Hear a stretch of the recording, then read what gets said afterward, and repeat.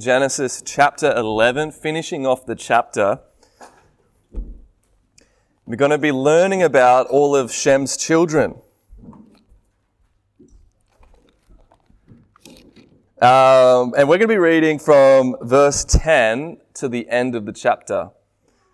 We got some interesting names here. It's going to be fun. And I didn't practice it, so probably should have. We'll see how I go. All right, verse 10. These are the generations of Shem. When Shem was 100 years old, he fathered Arpachshad, 2 years after the flood. And Shem lived after he fathered Arpachshad 500 years and had other sons and daughters. When Arpachshad lived 35 years, he fathered Shelah. And Arpachshad lived after he fathered Shelah 403 years and had other sons and daughters. When Shelah had lived 30 years, he fathered Eber. And Shelah lived after he fathered Eber 403 years and had other sons and daughters. When Eber had lived 34 years, he fathered Peleg. And Eber lived after he fathered Peleg 430 years and had other sons and daughters. When Peleg had lived 30 years, he fathered Reu. And Peleg lived after he fathered Reu 209 years and had other sons and daughters. When Reu had lived 32 years, he fathered Serug. And Reu lived after he fathered Serug 207 years and had other sons and daughters. When Serug had lived 30 years, he fathered Nahor. And Serug lived after he fathered Nahor 200 years and had other sons and daughters. When Nahor had lived 29 years, he fathered Terah. And Nahor lived after he fathered Terah 119 years and had other sons and daughters. When Terah had lived 70 years, he fathered Abram, Nahor, and Haran. Now these are the generations of Terah. Terah fathered Abram, Nahor, and Haran fathered Lot. Haran died in the presence of his father Terah in the land of his kindred in Ur of the Chaldeans. And Abram and Nahor took wives. The name of Abram's wife was Sarai, and the name of Nahor's wife Milcah, the daughter of Haran, the daughter of Milcah and Iscah. The father of Milcah and Iscah. Now Sarai was barren. She had no child. Terah took Abram his son, and Lot the son of Haran, his grandson, and Sarai, his daughter-in-law, his son Abram's wife, and they went forth together from Ur of the Chaldeans to go into the land of Canaan. But when they came to Haran, they settled there. The days of Terah were 205 years, and Terah died in Haran. Riveting stuff. But there's actually a lot in here. And we find ourselves coming to the end of one of the major sections of the book of Genesis. We often find Genesis 1 to 11 grouped together. And they're kind of seen as the prehistory until we reach the character of Abram. And up until now, we've had this magnificent account of the creation of the universe, the creation of humanity and Adam and Eve, that cataclysmic fall when they ate from the fruit after being deceived by the serpent. And lastly, we saw the flood and how the flood destroyed the earth. And then that kind of post-flood community decides to disobey God and build this big tower and try to make a name for themselves and declare their autonomy. And these stories have gotten us somewhere. And that somewhere is the person of Abram. He's the person we've ended up at right now. And the genealogy has taken us to this remarkable individual that is the most important figure in the Bible outside Jesus, is Abram. In fact, Google says that he's the top in the most famous people who have ever lived. Abraham is number 3, only beaten by Muhammad and Jesus. Very fascinating stuff when you look at that. And Abram was a Hebrew. And a Hebrew was a person who was a descendant of Eber. That's where we get the word Hebrew from. And the culture, language, and traditions that came from his descendants. Eber was alive during the Tower of Babel incident. So everything we learnt from last week, this guy, the father of the Hebrews, was there for that. How do I know that? Well, he has a son named Peleg. And he didn't get that leg in some disaster on a voyage or something. But back in Genesis 10:25, to Eber were born 2 sons. The name of one was Peleg, for in his days the earth was divided. And his name literally means division. And when was it divided? When was the earth divided? Well, we know when that happened, the Tower of Babel. So Eber was that first generation who spoke a different language from everyone else when everyone's language was confused. And this is where Hebrew comes into existence. And so within this section of Genesis is this treasure trove of ancient anthropological and geopolitical information, stuff that I'm sure keeps you up at night. You're so fascinated in it. You can't get enough of it. And I know you've come to church today because you're just fascinated with these kind of things. But with me, I love this stuff. I mean, the subject of history probably isn't in most of your top 5 subjects at any given person. But if you're me, when I was a kid, if you asked me, and I'm not making this up, what I wanted to be when I grew up, I would have told you a historian. I loved this kind of stuff. And I'm not going to try to inject all my energy into this kind of stuff and teach you on all the different geopolitical situations that are going on right now, but I love this stuff.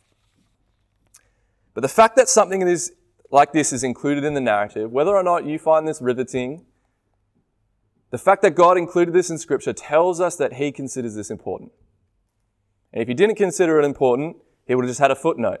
Shem had a whole bunch of kids, and they ended up with Abram. We don't need to talk about the middle. But we take the time to talk about the middle. Why? Some just think these genealogies are narrative tools to try to get us to the next section of the story.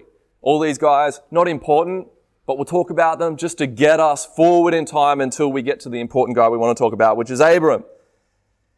But a lot more is going on here. We're tracing a lineage. But why is a lineage important? It's kind of guaranteed that if you're over the age of 40, you visited Ancestry.com at least once. You may have spat in a tube and sent it off and got your DNA results checked to see what your genetic makeup is. But it's interesting that if the older you get, the more interested you are in your lineage, how you ended up where you're going to be. And as you get older, you start reflecting on your life and you start reflecting on how you came to where you're going to be, the legacy you're going to leave, and all the stuff that came beforehand. But if you're under the age of 25, you're more likely to have a negative interest in that kind of thing. I remember my dad trying to tell me this kind of stuff about the Baker side of my family, which was his mum's mum, and, William Baker stole some spoons and ended up a convict on a ship or something. And I was like, Dad, please, I don't care about this guy stealing some spoons. But for him, it was fascinating. He loved that kind of stuff, right? And the biblical narrative, it's leading us through the various families, and it's reminding us that we're supposed to be looking for someone, that we were supposed to be paying attention. And who are we supposed to be looking for? The seed of the woman, yes. The seed of the woman. Remember all the way back in Genesis 3, the curse that was placed on the serpent who had rebelled against God and successfully deceived all of humanity to joining him in that rebellion. And there was a curse. What was the curse? That the seed of the woman would come and crush his head. That he would be toast. That he would be gone. That the serpent's introduced system of disease, sin and suffering and death, we know later through the narrative of Scripture, would be destroyed. And the serpent would be crushed along with it. And there was this great hope that this messianic figure would show up. And it's one of those things where, someone keeps you in suspense, someone tells a really bad story, right? And you're waiting for the ending and it just never comes. And then the ending finally comes and you're like, is that it? You feel a little bit like that. You're like, oh, when's the seed of the woman going to come? And you're like, oh, yeah, cool. Okay, Cain's here. Okay, that's rather quick. Oh, no, it's not Cain. All right, let's move on. What's going on? Oh, Noah. Okay, Noah is a good candidate. We get to Abram. We're going to find out that Abram plays a really important role, but he even isn't that candidate. But God is deliberately doing this. He's not telling us this long-winded tale. He's got a deliberate purpose. It's a narrative. It's a plan. He has a plan for all of salvation and the redemption of the human race. And it's going to look very different to what we think it would look like. And every time the text pauses on a character, we have to stop and think, is this him? Is this the seed of the woman? We've stopped on Cain or Noah, and we're going to stop on this man, Abram. Now, the Bible has a lot to say about households. It has a lot to say about legacy. Every human that ever walks on this earth leaves some kind of footprint. And their footprint is often a mixture of good and bad. And that footprint that they leave has ripples that affects the future for way longer than that person could ever possibly imagine. And people talk a lot about wanting to leave the earth a better place than when they were born.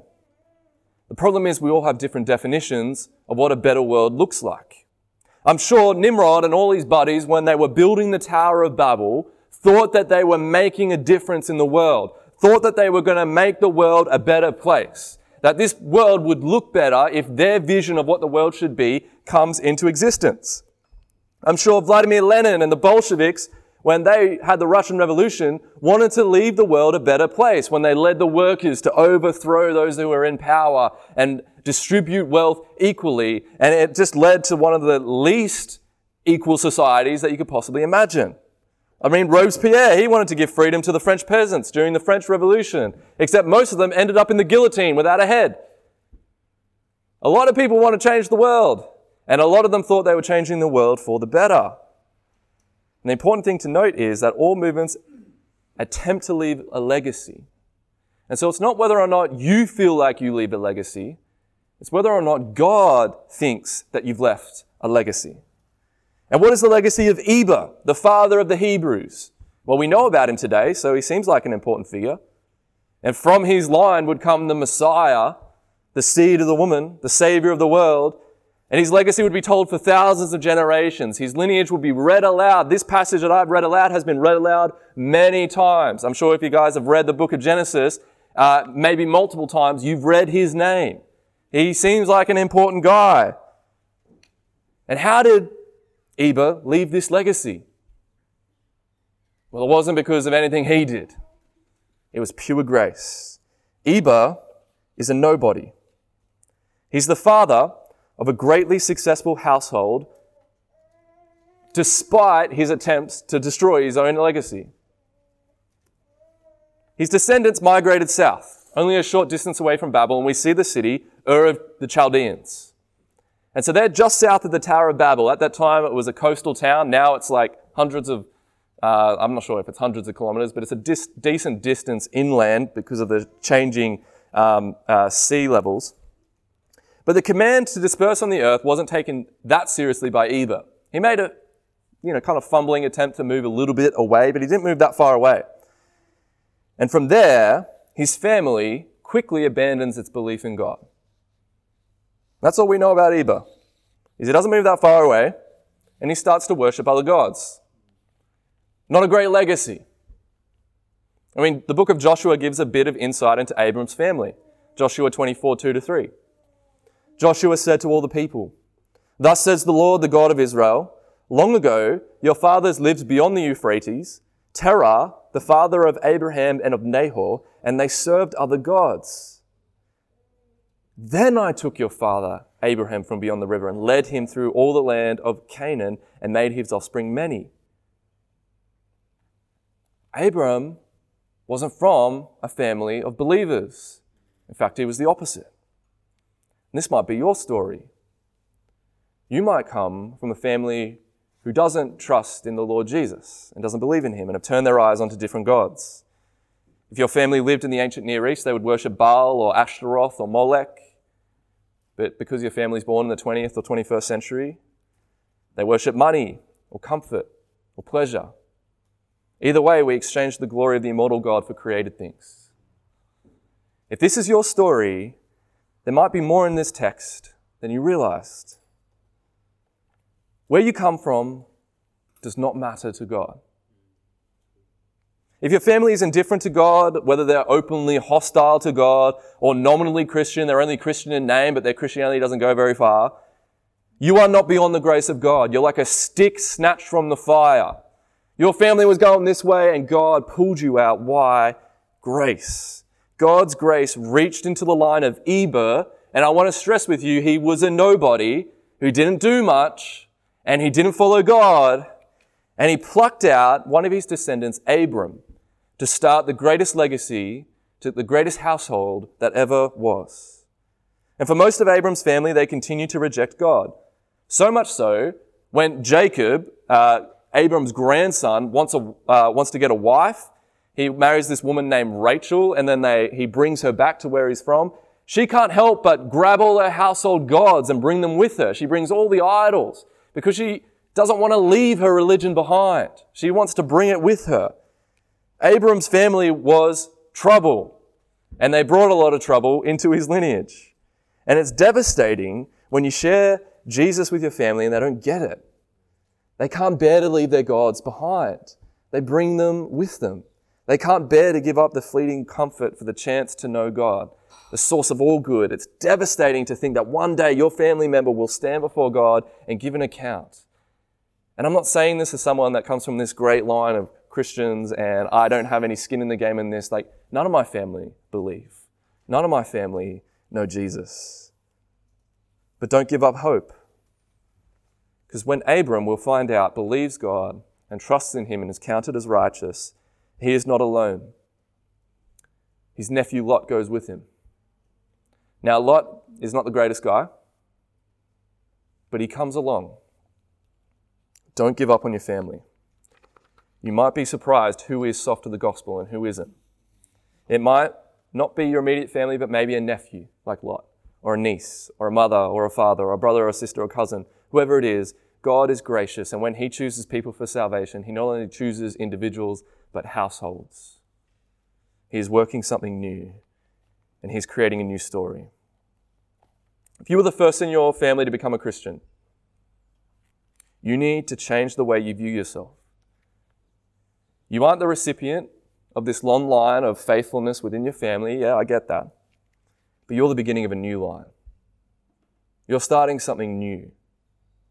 You're leaving a new legacy that you can leave in the lives of people inside and outside your family, and you can make an impact in the lives that God has set aside for you to reach. You might be thinking, why me? Out of all my family, why me? Why was I the snake snatched from the fire? Why was I the one that God chose? Well, God actually has something to say about this. He actually tells Israel exactly why he chose them. You might be surprised at the answer. Deuteronomy 7, 6-8. For you are a people holy to the Lord your God. The Lord your God has chosen you to be a people for his treasured possession out of all the peoples who are on the face of the earth. It was not because you were more in number than any other people that the Lord set his love on you and chose you. For you were the fewest of all peoples. But it is because the Lord loves you and is keeping the oath that he swore to your fathers, that the Lord has brought you with a mighty hand and redeemed you from the house of slavery, from the hand of Pharaoh, king of Egypt. Well, there's one thing you can definitely conclude. It wasn't because you were so great that God decided to show his mercy and grace to you. Because Israel was not a great nation. God didn't come along and be like, whoa, look at these guys, the Israelites in slavery, with not much to go for them, kind of a bunch of losers. And God says, no, I'm going to show my love to them. It's not because you got your life together more than someone else. It's not because that you have this special soft spot for God in your heart that other people don't have. No. It's not because you were so good. It's because God loves you. It's because God showed grace to you. It's amazing. He decided to show his love and mercy on them by grace, not because they were anything special. And if you are a Christian here today, it's the same reason. You are not a Christian because of anything about you, but because your Father in heaven loves you. And when you understand that truth, when you understand that reality, and you can never boast again. You can never start talking about how great you are. It's like a permanently not humiliating. Technically that'd be the right word, but it has the wrong connotations right now. But it brings humility to you. It makes you humble. You know you're not better than anyone else. In fact, God explicitly tells you that there is nothing that special or great about you. If you have made a decision to follow Jesus, it's because God loves you. And if this finds a place in your heart, you won't be able to stop yourself from leaving a legacy that glorifies God. Jesus tells this wonderful parable in Matthew 25. Matthew 25, 14-30 says this.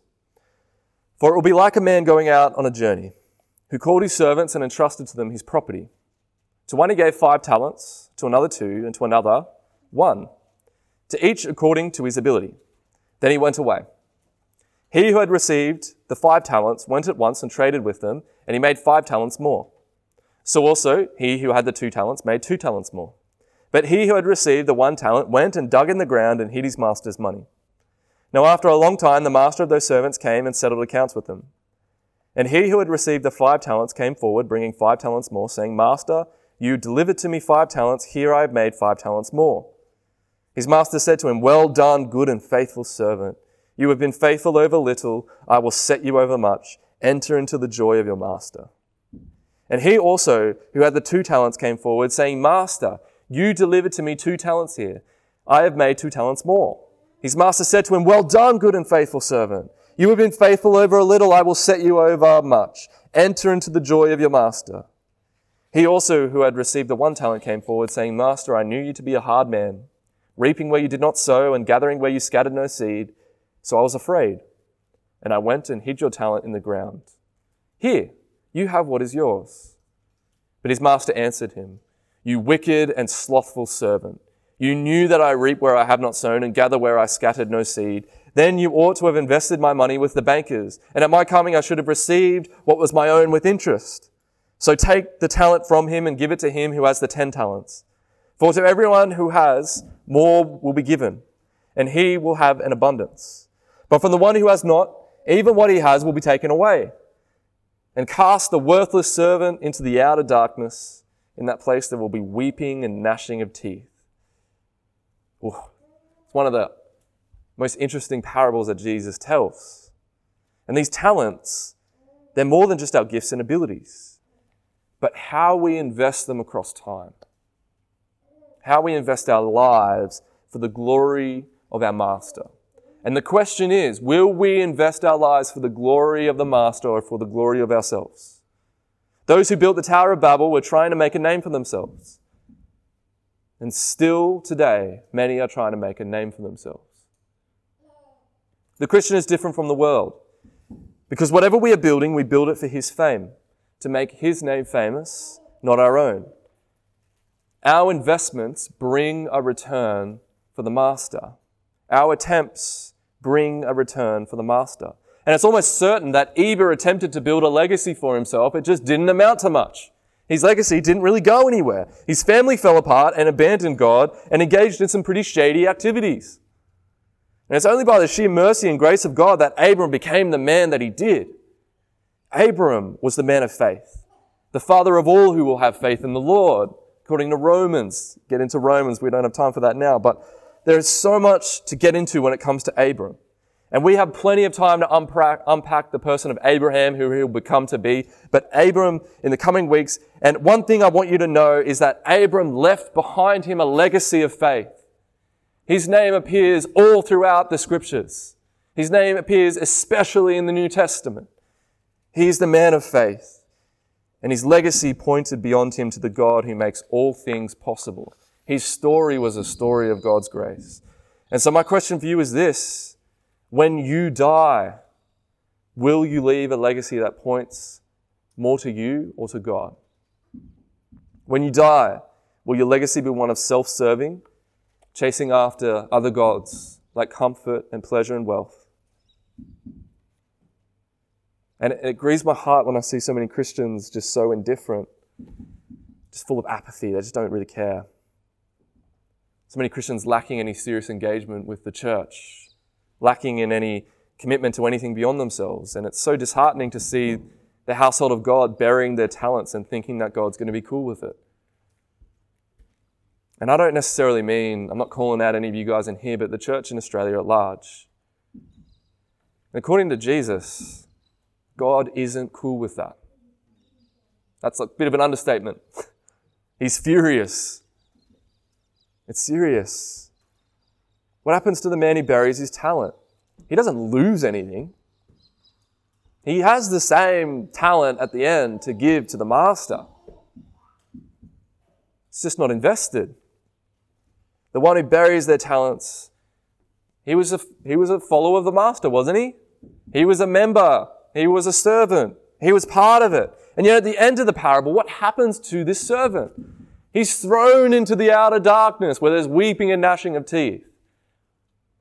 And look, I don't know where that place is, what it's going to literally turn out to be, but if that's a symbol for it, it's not a good place, right? It's not a place you want to go. And a person who buries their talents and gives no return for God is an imposter. He's an imposter.